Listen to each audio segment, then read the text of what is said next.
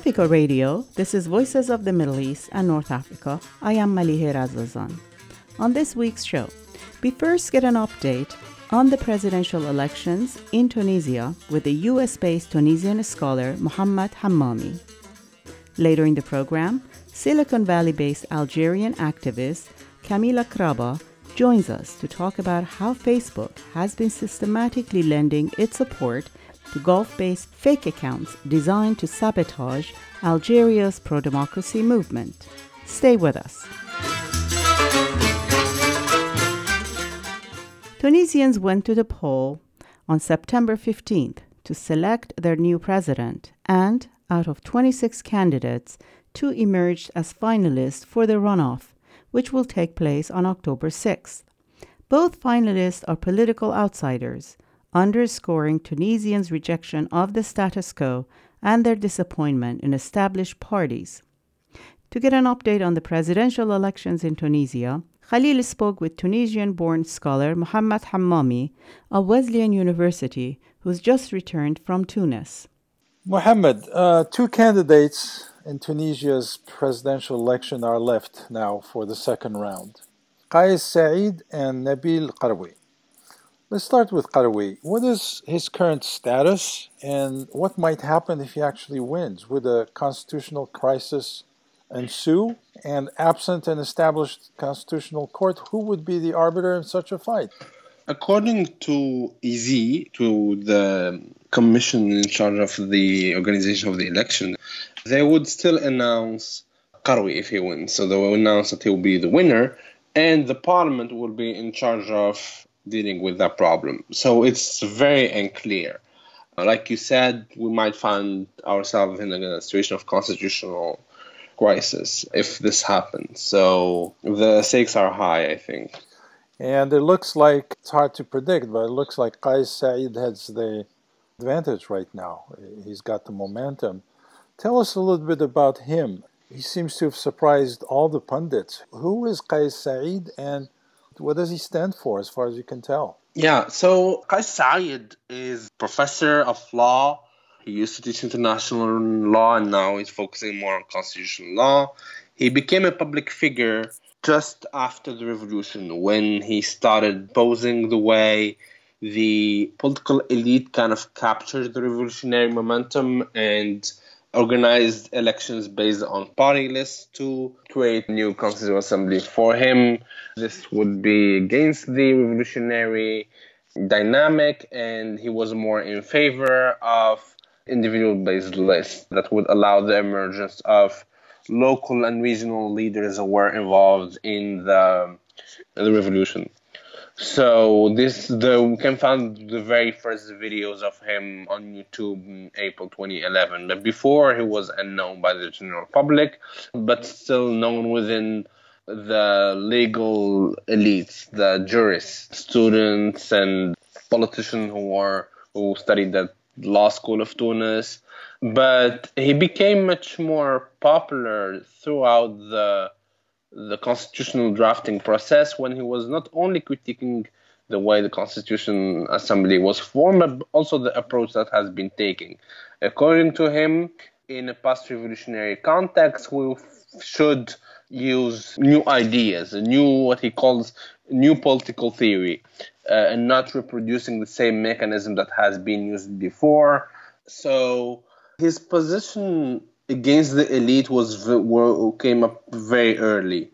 And in 2014, he was already one of the most popular political figures in the country. If we go back to the polls at that time, we can even find videos of journalists asking him since then if he was considering running for the elections.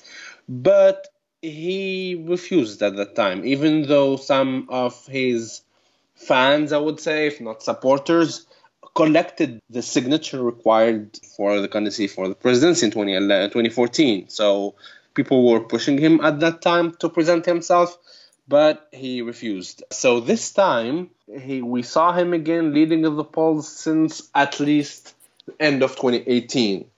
And he was persistently and consistently the number 2 in the polls.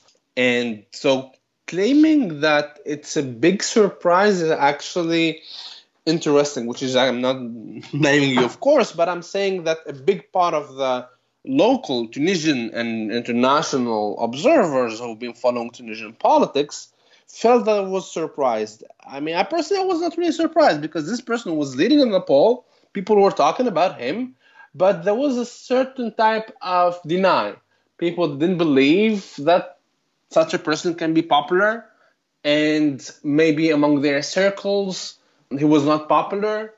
So I would say it was not a big surprise. What was a surprise was maybe that he was able to be the front runner as number one, not number two, as the poll suggested, and how he was able to reach such position without having to build a formal campaign as it's commonly seen in the West, or more recently in Tunisia. He doesn't have a formal campaign team. He didn't raise funds, and even online, he doesn't have until now an official Facebook page or anything. So that was probably the big surprise, is how was he able to maintain and to even increase his position without using the traditional techniques used by politicians to run for presidential election. And no small detail, he had no party behind him. He's completely independent. He even refused to get the public funding, because candidates have the right to get public funding from the state, and he refused. So, and he came in at what, 20% of the vote? How much did he garner?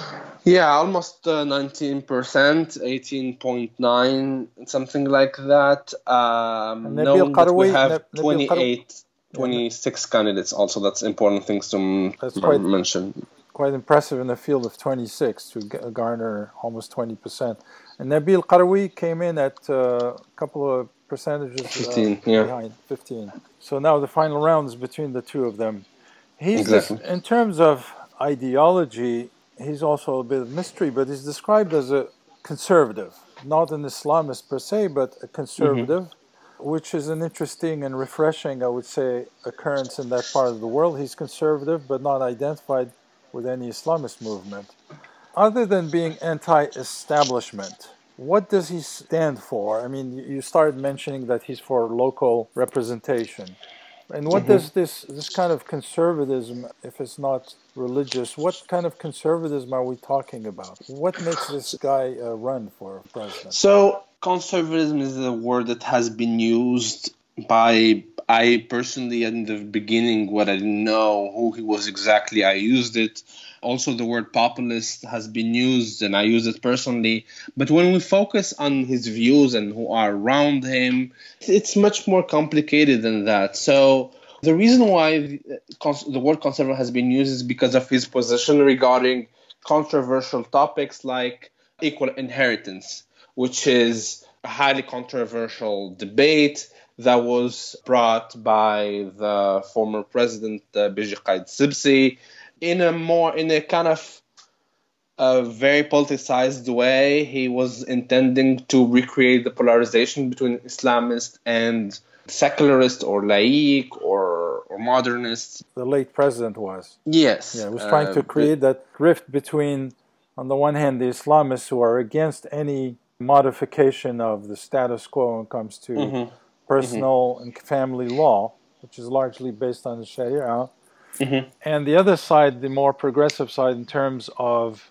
social mores. I wouldn't say progressive. I wouldn't say progressive, to be very clear, because progressive has other implications. I'll use these very specific terms of more laïque in the French way of secularism, and probably modernist, in the sense of moving toward a European-like modernity.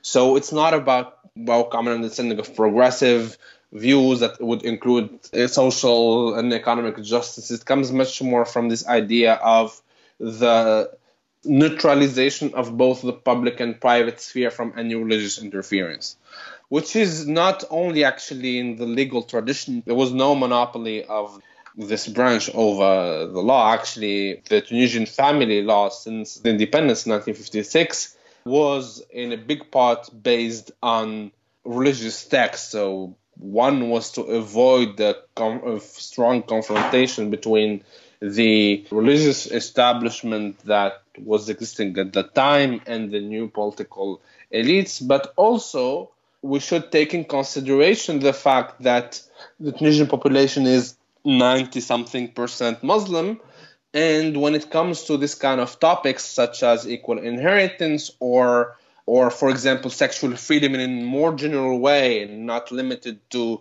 LGBTQ rights, the dominant understanding of religion tend to be conservative. So to go back to Qais Said, he's not starting from the same point of view as the Islamists who are in favor of a transformation of the society in a more religious way. He's actually just reflecting what is already there, which is a certain form of social conservatism that was existing if we go back, for example, to 20 years ago in Western countries. The debate on LGBTQ rights was not as developed as today. Certain topics like, for example, death penalty in Tunisia. Death penalty was not enforced since the early 90s. So bringing back this topic is controversial in countries like the US. It's not controversial. You'd find even people who would identify as liberals and still in favor of the preservation of such penalties. So I think that the word conservatism is not really the best way to describe it. And I would even add to that a very important factor. So his informal campaign manager, because he doesn't have a formal campaign manager, he's actually a radical leftist. He has many radical leftists in his team who are, some of them are Trotskyists, other councilists, other or even anarchists. So he personally doesn't identify with any political trend or political group. For him, I would say it's kind of a mix of different things. And that's what kind of make him mysterious, and many people are still finding some difficulties to understand his views and to put him in a specific box. So one thing that seems to clearly distinguish him is this idea of local representation, which puts him at odds with the current system, the status quo, National Assembly, and all that. Tell us more about what his ideas are on that front. So according to him, the system of representation as it currently exists, the representative democracy, where people would run on party lists and be elected as members of parties and not as individuals for the views of their parties, not of their own views, is failed to represent the real will of the people or the general will. There is no accountability. People tend to even leave their political party after they are elected. So there are many problems that he brings up. And he suggests a different form of state architecture and state design that is more, that we can describe as a bottom-up construction of the national representative institution. So at the very local level, there will be a selection of people who would represent what we call la imeda, or I can just to simplify it, say the kind of neighborhood. And then there are elections that happen at the regional level and then at the national level, where it allows the certain local representative to end up at forming the national parliament.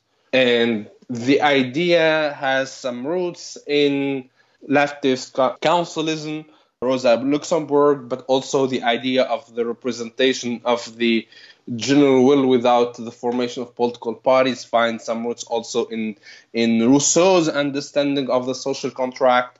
So he's bringing up this new form of state design that is very unusual, and it seems that his supporters and his voters are interested in this kind of project because it allows a better representation of the Tunisian population at the national level. It also prevents the capture of these institutions by specific interests, whatever it's private corporatist interest or by a dominant ideological group.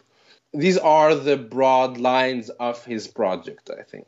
That's a very interesting idea, intriguing idea, given the regional disparities in Tunisia.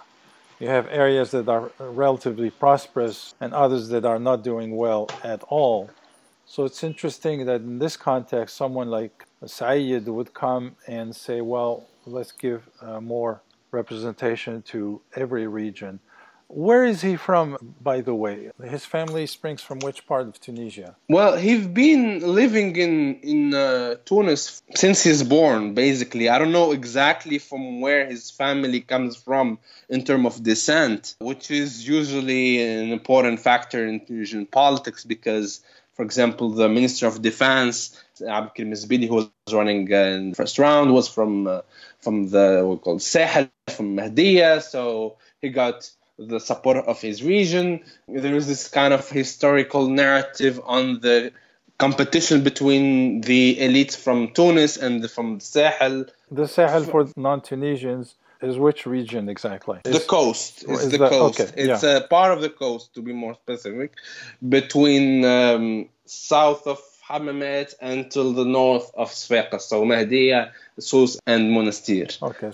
But he's actually born in Bni Khyar, which is in the governorate of Nabil, which is not very far from the capital, but he was raised in Tunis and he taught in Sousse, which is in Sahel, but he doesn't really identify with the specific region in the way some political actors historically did, more specifically Bourguiba, who was from Monastir and who gave a priority to Monastir in terms of development when he was president. So the northeastern part of the coast of Tunisia is where historically the elites have sprung from. And this guy is also from there, but he doesn't seem to identify. He's not really from there, even though Nabil is not considered as Sahel. Sahel is, even though it's in the coast formally, but Sahel is a technical word, let's say, that just kind of jargon, local political jargon that we use to talk about these three specific governorates: Monastir, Sousse, and Mahdiya. He's not from any of them. He just taught at Soussa's specific time, but he's from another part of the coast that is not as political as this part. So unlike his rival, who is now in prison, Nabil Qaroui, and he's in prison under suspicion of money laundering, no less, Qais Saeed is seen as independent, obviously, of previous parties, and as such, he must have more credibility in the fight against corruption. Do you see this fight against corruption potentially advanced and enhanced under his watch if he wins power? I would say yes, but not because he's running on an anti-corruption agenda or anything, but because there are lawsuits against a significant number of MPs, current MPs, more than 60, that are pending. So they've been accused and charged of corruption, but since they have a parliamentary immunity, they were not prosecuted. So if these corrupt politicians fail to regain their seats in the parliament, it's highly possible that they end up like Nabil Qaroui, for example, right now. So the question is, to what extent judges will feel safe to prosecute prominent and influential politicians, because there are several legal cases that are already there, well documented, but politicians usually have the support of the protection of the president or the prime minister or the political group to which they belong in a more general way.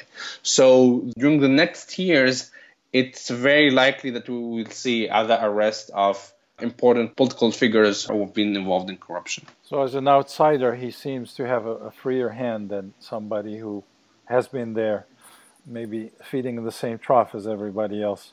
The Nahda, the Islamist party, which still has the largest representation in the parliament and represents a large part of the Tunisian public, having lost the first round with their candidate who came in third and therefore is eliminated from the final round, Nahda has endorsed Qais Saeed for the second round. What does that say about this potential alliance, or what does it say in terms of the women's rights, gay rights and all that? You mentioned earlier that He's very conservative, and there may be one reason why they're endorsing him. I don't think that this is actually what defines the alliances. Historically, we've never had any president who was in favor of sexual freedom at all. So I don't think that we should use the word conservatism in the way it has been used in the media to analyze the dynamics that we're seeing right now. I don't think it's that relevant. But it is important to mention that some people in Al-Nahda were considering supporting Qais Said since at least March 2019. But these people don't belong to the dominant group within Al-Nahda that is centered around the leader of the party and its founder, Rashid Ghannouchi. They belong to a more revolutionary trend within the movement who is against, for example, collaborating with the former regime, more in favor of taking clear stances regarding corruption, and not being as lenient as moderate Rashid Ghannouchi.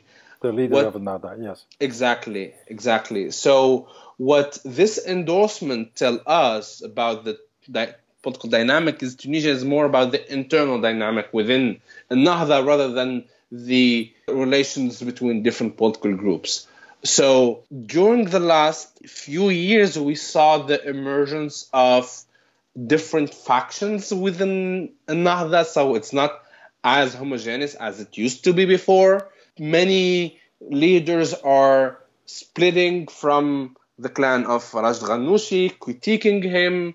So what we saw today reflects to a certain extent these divisions. What we saw today, meaning the endorsement of Qais Said, who was the favorite candidate of other people than Ghannouchi.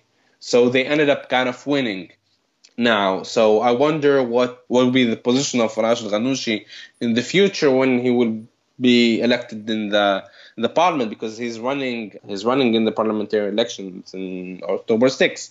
So to answer to your question briefly, I don't think that his endorsement tells a lot on the relation between Qais Said and Nahda. It tells much more about what's going on within the Islamist party.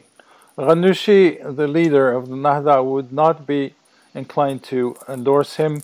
For what reason? Because he's more anti-system than Rashid Ghannouchi. Rashid Ghannouchi is more in favor of an integration of Nahda within the already existing elites, rather than entering in a confrontation in the same way they did before. So Qais Said, he's clearly an anti-establishment candidate. I don't think that Ghannouchi is, for example, supportive of Qais Said's idea of the reshape of the state and this new bottom-up state architecture.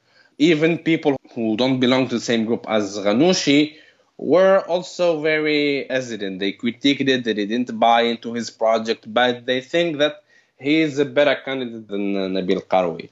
Nabil Karoui is not a stable political actor. He's been moving around in different political parties. He's been at certain moments anti-Islamist clan, and then he took a more lenient stance toward the Nahda and developed more kind of friendship relation with Ghannouchi. So he's not reliable as an ally. And it's better for them, or it's safer to work with someone who's not backed by a political party and who might be, in their views, a weaker president who can maybe, in their views, accept what Nahda wants to do. And I don't think it is the case, but certain leaders of Nahda think that Qais Said is not as strong and he can't really resist to the power of Nahda if they gain a strategic position in the parliament. Of the two candidates, both of them have been described as populists.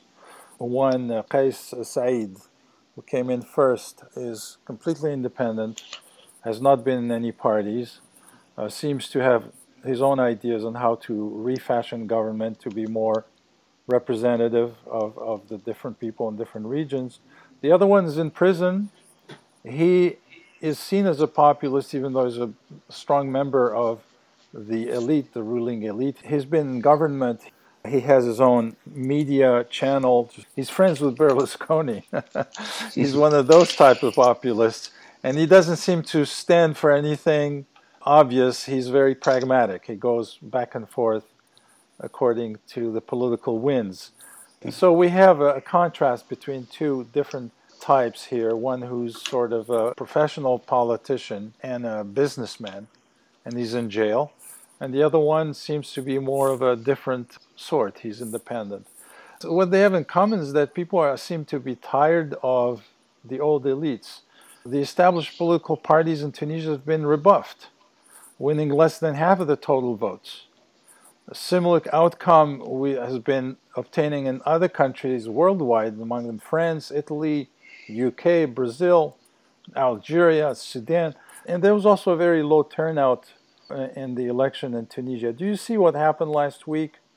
This disaffection of the public towards the political elites as part of a global trend. Yes, this argument has been made that we're just seeing the emergence of populist politicians, the same way that happened in the US with Trump, or in France with the rise of the National Front, the UK and others. So I would put Karoui in this box, because all these people like Trump, being a business person, the entertainment industry, who belongs to the economic elites of the country, and who has a political party, who integrated the Republican Party and using the machine of the Republican Party to gain power by adopting an anti-elite discourse as if he don't belong to them. This is what we usually call populism, is the idea of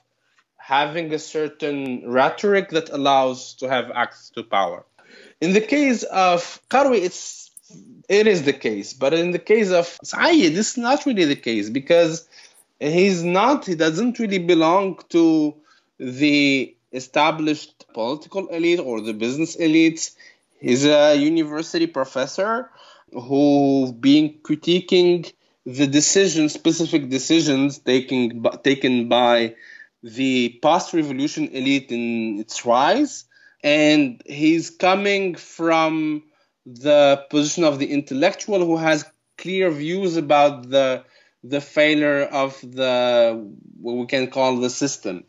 So some people would say that he belonged to a form of more radical form of populism that self-assumes and accept or identify as populist, but himself he doesn't.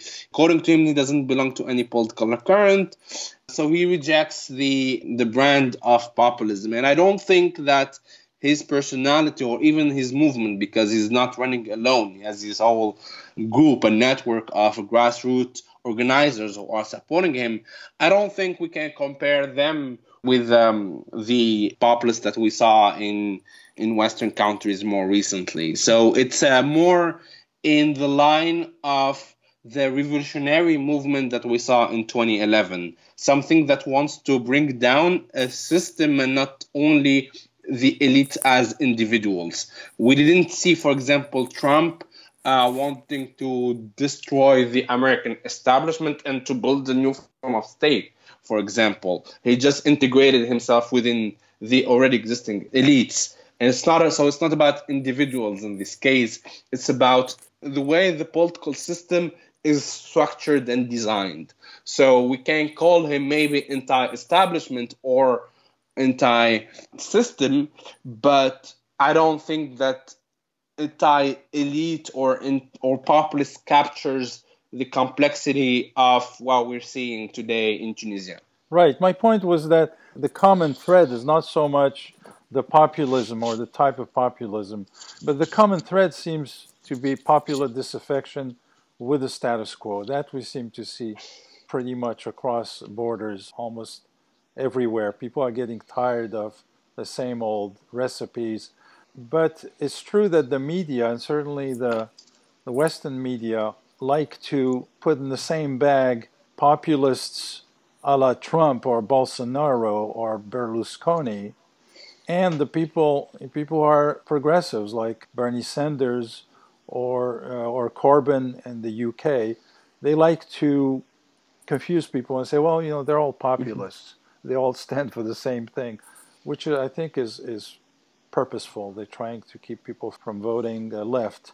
So you're saying this Said has some people who are progressives, or at least they're, what to call them, left socialists? Well, I would say even more than that. They are, like I said earlier, some of them are Trotskyists and councilists and anarchists, and his informal campaign manager is known under the nickname of Rida Lenin. So we're really talking here about the far left that split it from the more traditional communists, let's say. So there will be on the left of the historical PACT, the Communist Party of the Workers of Tunisia. They'll be on their left. And it's interesting that they are part of his team. Does that signal some possibilities in terms of, I know you explained to us the last time that president does not directly have influence on the economy, but he could help build some forces, some coalitions. Is there a chance that part of this tendency to want more representation for the people indicates that he's also, economically speaking, more progressive? Yes, I think even though the president is not really in charge of the economic policies, the fact that he's in charge of foreign policy means a lot. So Tunisia has been negotiating a new free trade agreement, highly contested free trade agreement with the EU. So I don't think that Kais Saied or those who belong to the radical left who are with him would accept such a deal. And that's actually one of the main concerns of the EU right now. Same thing regarding his foreign policy at the global level. So we can find online lecture or video of a conference where Kais Saied is comparing his project of state design to the Venezuelan one in a conference on solidarity with Venezuela. I mean, this is not related to economic policies, but since Tunisia will be in the UN Security Council during the next 2 years, this will be interesting. Also, to go back to economic policies, the idea of a third program with the IMF has been on the table and is discussed among people in the government. And so I don't think that those who are with Kais Saied would be in favor of such a decision. So even though they can't probably, or they don't have the power to present certain economic reforms or develop certain economic policies that reflects their leftist views, I think they can have an influence on the economic relation of Tunisia with other countries and other multinational organizations.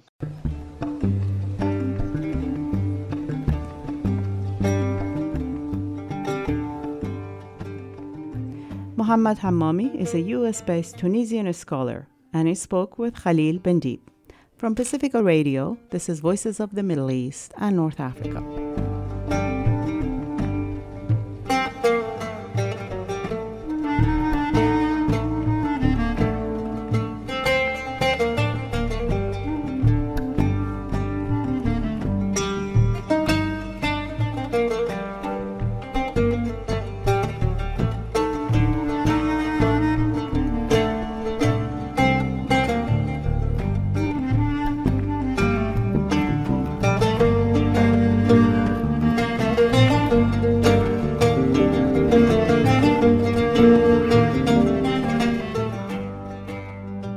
When the Arab Spring broke out in Tunisia in late 2010 and 2011, some Western commentators credited social media as the detonator that empowered Tunisian masses, reinforcing social media hegemons' self-serving narrative, according to which they are a vector for freedom and democracy everywhere, notwithstanding their sketchy track record in the US and elsewhere. 9 years later, how does a popular movement like the current Algerian uprising and social media behemoths such as Facebook interface? One Silicon Valley-based Algerian activist, Camila Kraba, reports how, when it comes to pro-democracy struggles, Facebook seems to be more a part of the problem than part of the solution. Far from being pro-people, or at the very least, neutral, Facebook has been systematically lending its support to Gulf-based fake accounts designed to sabotage Algeria's pro-democracy movement. Camila, the popular Algerian uprising, or peaceful revolution as many are calling it, began 7 months ago in February and has been exemplary so far in its non-violent nature. For 7 months, millions of Algerians have gone to the streets and demonstrated week after week through rain and heat wave and what have you, through Ramadan. Nothing stopped them so far. And they have obtained major concessions from the regime, among them the resignation of longtime President Abdelaziz Bouteflika, postponement of presidential elections, and the incarceration of some of the most powerful and corrupt figures of the regime. Why are the Algerians still dissatisfied? It's good that you gave us that outline. The thing is, Algerians are more aware of the actual situation. And they know, for example, when you talked about the incarceration of what they call the Isaba, which is literally the mafia running the country, they know that people have been put in jail not because they have embezzled a huge amount of public money, but because they were a threat to the current, I think they call him the Vice Minister of Defense, who is running the country actually today. Gaid Saleh. Gaid Saleh. So Algerians know.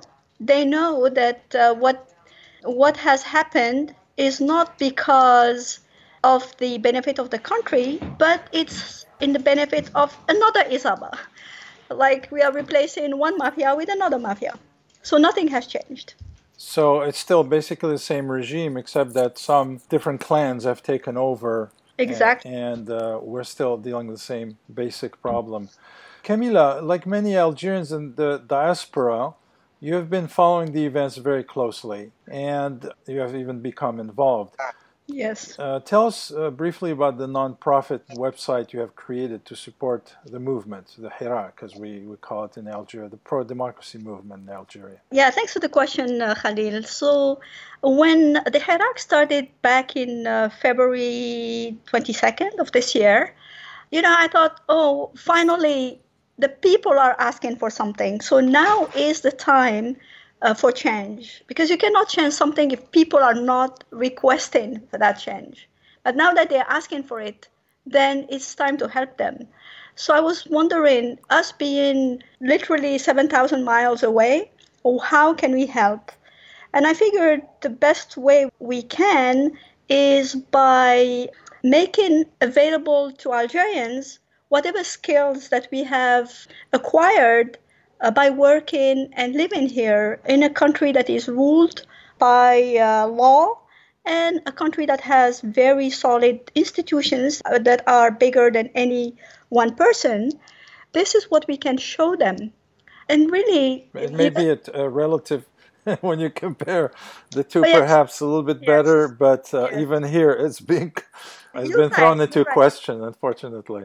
You're right, but the institutions are something that, people can be just as corrupt wherever they are, but having the institutions that can hold people accountable, that have a way of, doing the checks and balances, these are the things that can sustain a democracy over time, not strong people, you see? And that's the type of knowledge that we wanted to transfer. So that's the reason, that's what generated the need to create what the nonprofit organization, it's actually a nonprofit corporation, Rebuilding Algeria. In any war or revolution, any major conflict, communications are an essential part of the battle. And in Algeria, it is quite a delicate affair, given that 3 languages are commonly used in different regions and in different walks of life.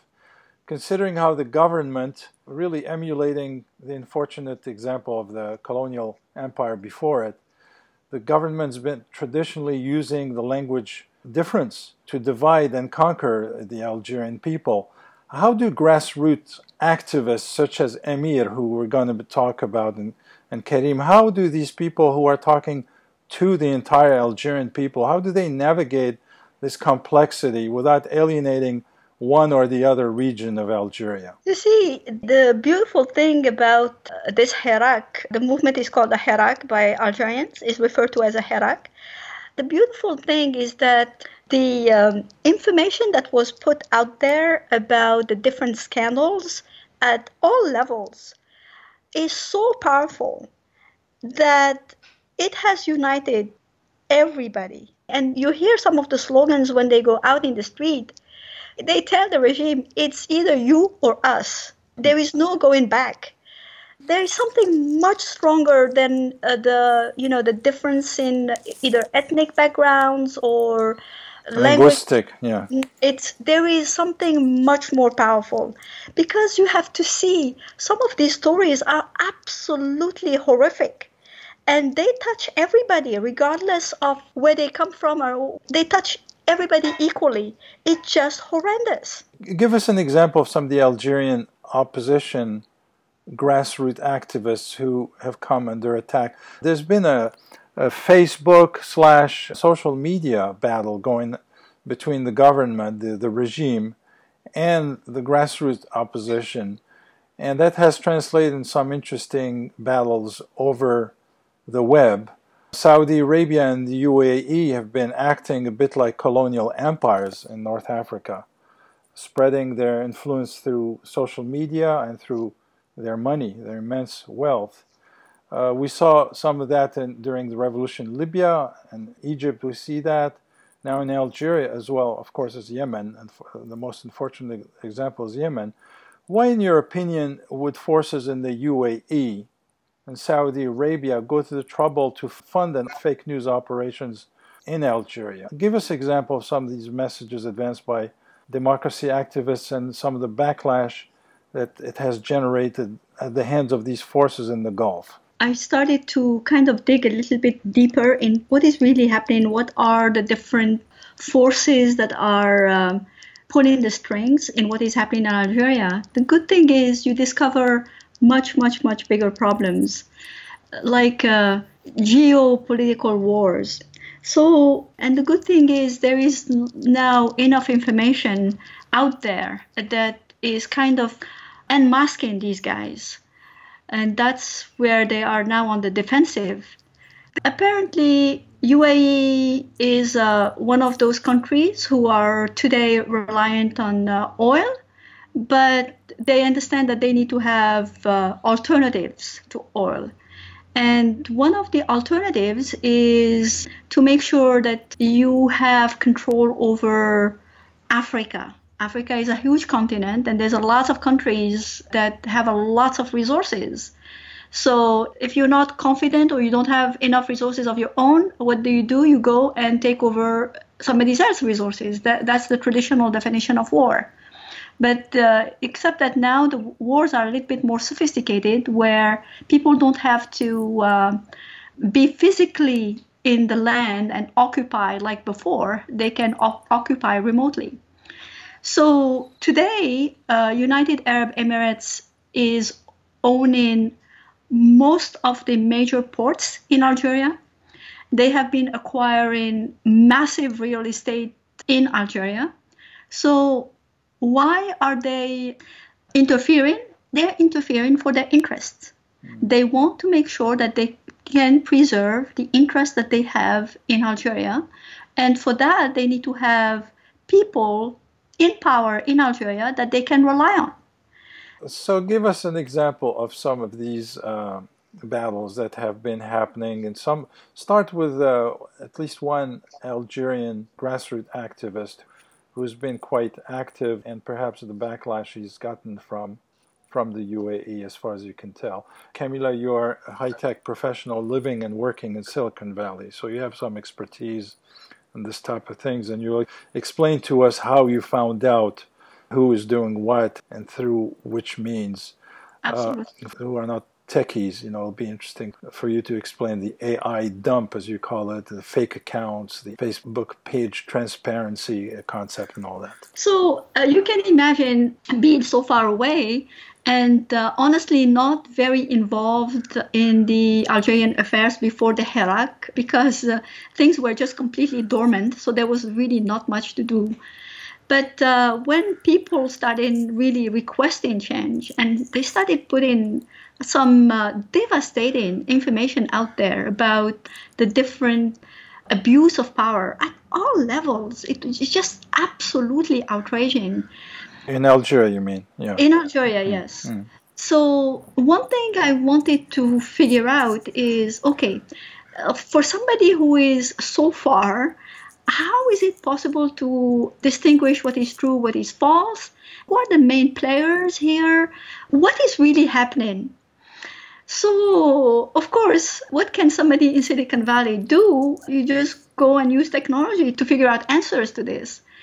And I was very lucky. I attended a meetup where a startup called Marvelous, that specializes in AI. Artificial intelligence. Yes. So what Marvelous does, and I encourage everybody to look them up because they can be very useful for the US presidential elections. What they do is they determine the political narrative from the web traffic. So they use natural language processing to figure out, what is the political narrative behind what is being told. And that's extremely fascinating. So I asked them if they could help me with the events in Algeria, and they agreed. It was a challenge for them because things are in Arabic and French mostly, but they took on the challenge. And after, we set things up, etc., then you can basically literally see what is happening by account through Twitter. And you can see the overall traffic on Google, using Google. It's amazing. And then the very first time when the tool was available and the first dump that I got, which is really like a massive amount of data that you can get and then you can analyze, then you can see that the top tweets are from Saudi Arabia and the United Arab Emirates. And then when you dig deeper into what the tweets are about, etc., then you can see that basically the narrative that they're putting out there is that the movement in Algeria is managed by the Islamists. So because they know what Algeria has gone through in the 90s, and they know that Algerians don't want to hear about Islamists, period. So you're referring to the civil war, almost 10 years of bloody civil war at the hands of very, very violent Islamist movements in Algeria, and the government also, which was also quite brutal. Yes, it's called the Black Destiny. Yeah. So that one, they know about it, and they know that Algerians don't want to hear about Islamists anymore. And that's the narrative that they were putting out there to discredit the movement. And I'm like, wow, this is so interesting. And the most interesting thing is that some of the activists that you can see are prominent on Facebook, etc., you can see that that's exactly what they're saying, that they're saying, hey, United Arab Emirates, Saudis, they're interfering in our affairs. Then things really made sense because what these activists are saying and what the narratives that the Saudis and the Emiratis are putting out there, they actually match. So that means there is truth in what these activists are saying. So I started paying a lot more attention. And one of them, Amir Dezed, he is an absolutely incredible guy. I mean, the nature of the information that he puts out there is just absolutely incredible.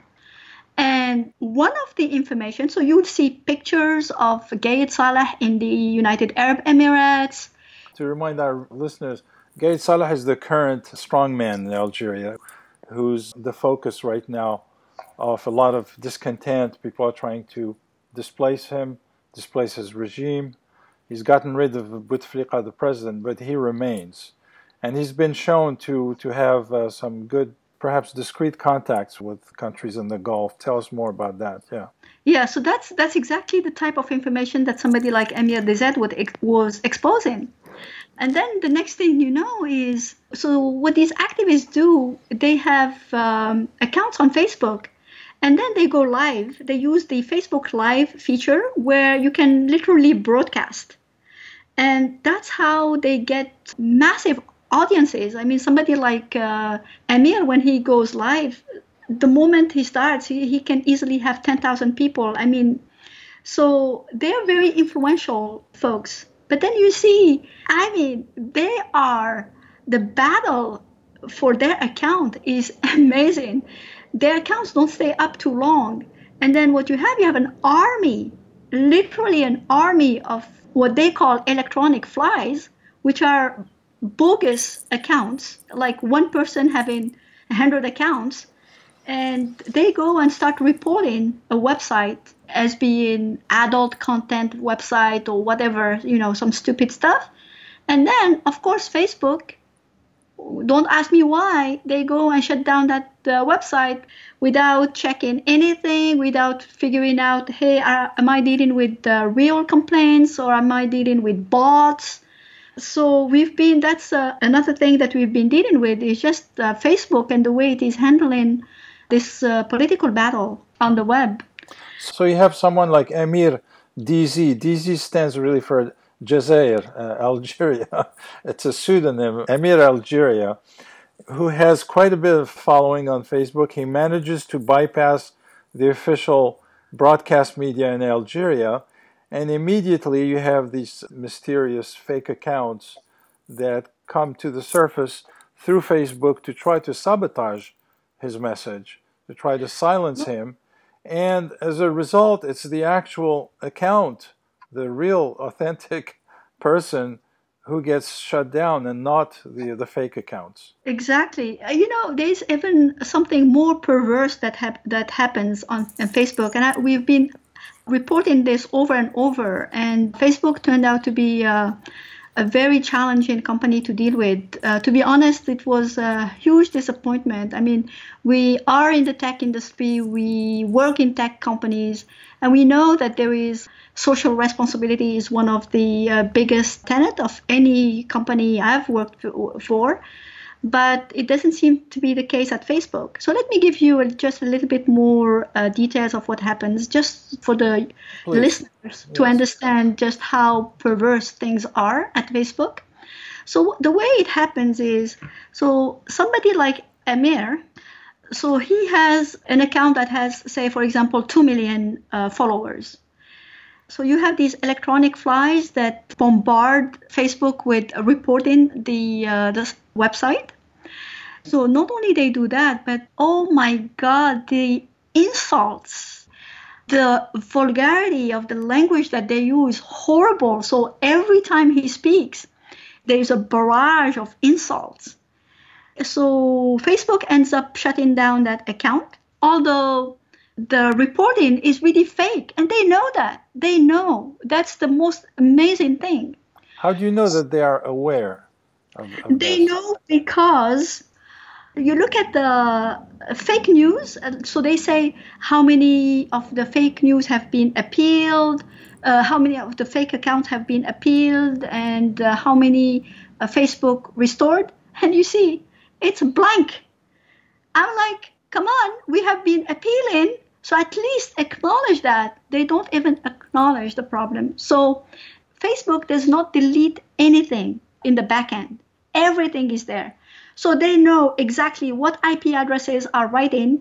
And with the IP address, you can know exactly where these guys are located. And you can see that one IP address has multiple email addresses assigned to it. I see it myself because I do manage websites and I see it myself. I see one IP address having like 100 email addresses, and that same email address, same IP address with so many different email addresses, they go and just use absolutely horrendous language to kind of bring you down and then just make you go away. So I know that Facebook knows. So what they do, Khalil, is after they shut down, so you have one account run by Amir DZ. Himself, the real account. Yeah, the real account. And then it has 2 million followers. And then Facebook shuts down the account. And then the next thing you know, the account is now that same handle, which is the username. For example, Amir DZ, username Amir DZ. now is no longer with Emir, and it's now used by some entity. And then when you look at the page transparency to see who is managing the account, what do you see?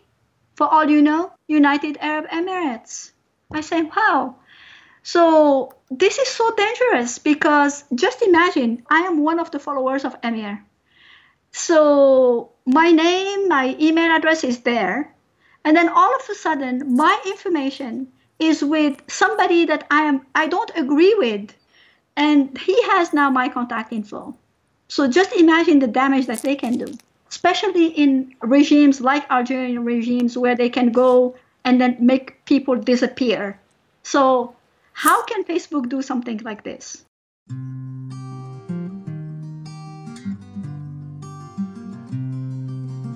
Camila Kraba is a Silicon Valley-based Algerian activist with extensive experience and in-depth expertise in product development and program management.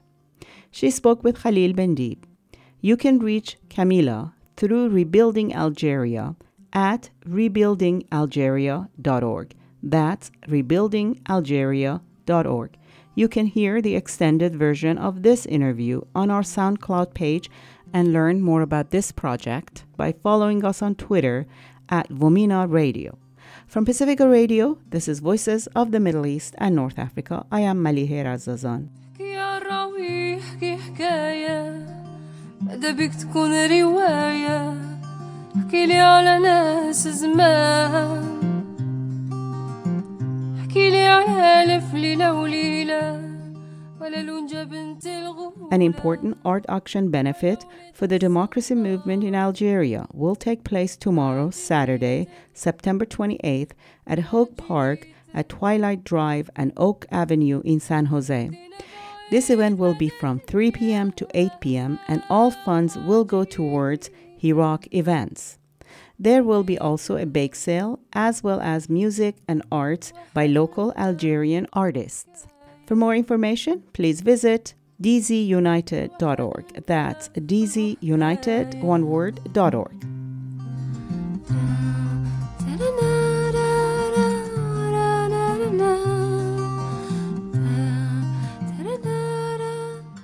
And that's it for us this week. Voices of the Middle East and North Africa is produced at KPFA Studios in Berkeley. Mira Nabulsi is our senior producer. Our media partner is a Status Hour podcast and Jadalia Izin. You can find us on Twitter at Vomina_radio or listen to our past shows on iTunes or SoundCloud at Voices of the Middle East and North Africa. You can also reach us by email at vominaradio@gmail.com. Please join us next week for another edition of Voices of the Middle East and North Africa, and thank you for listening.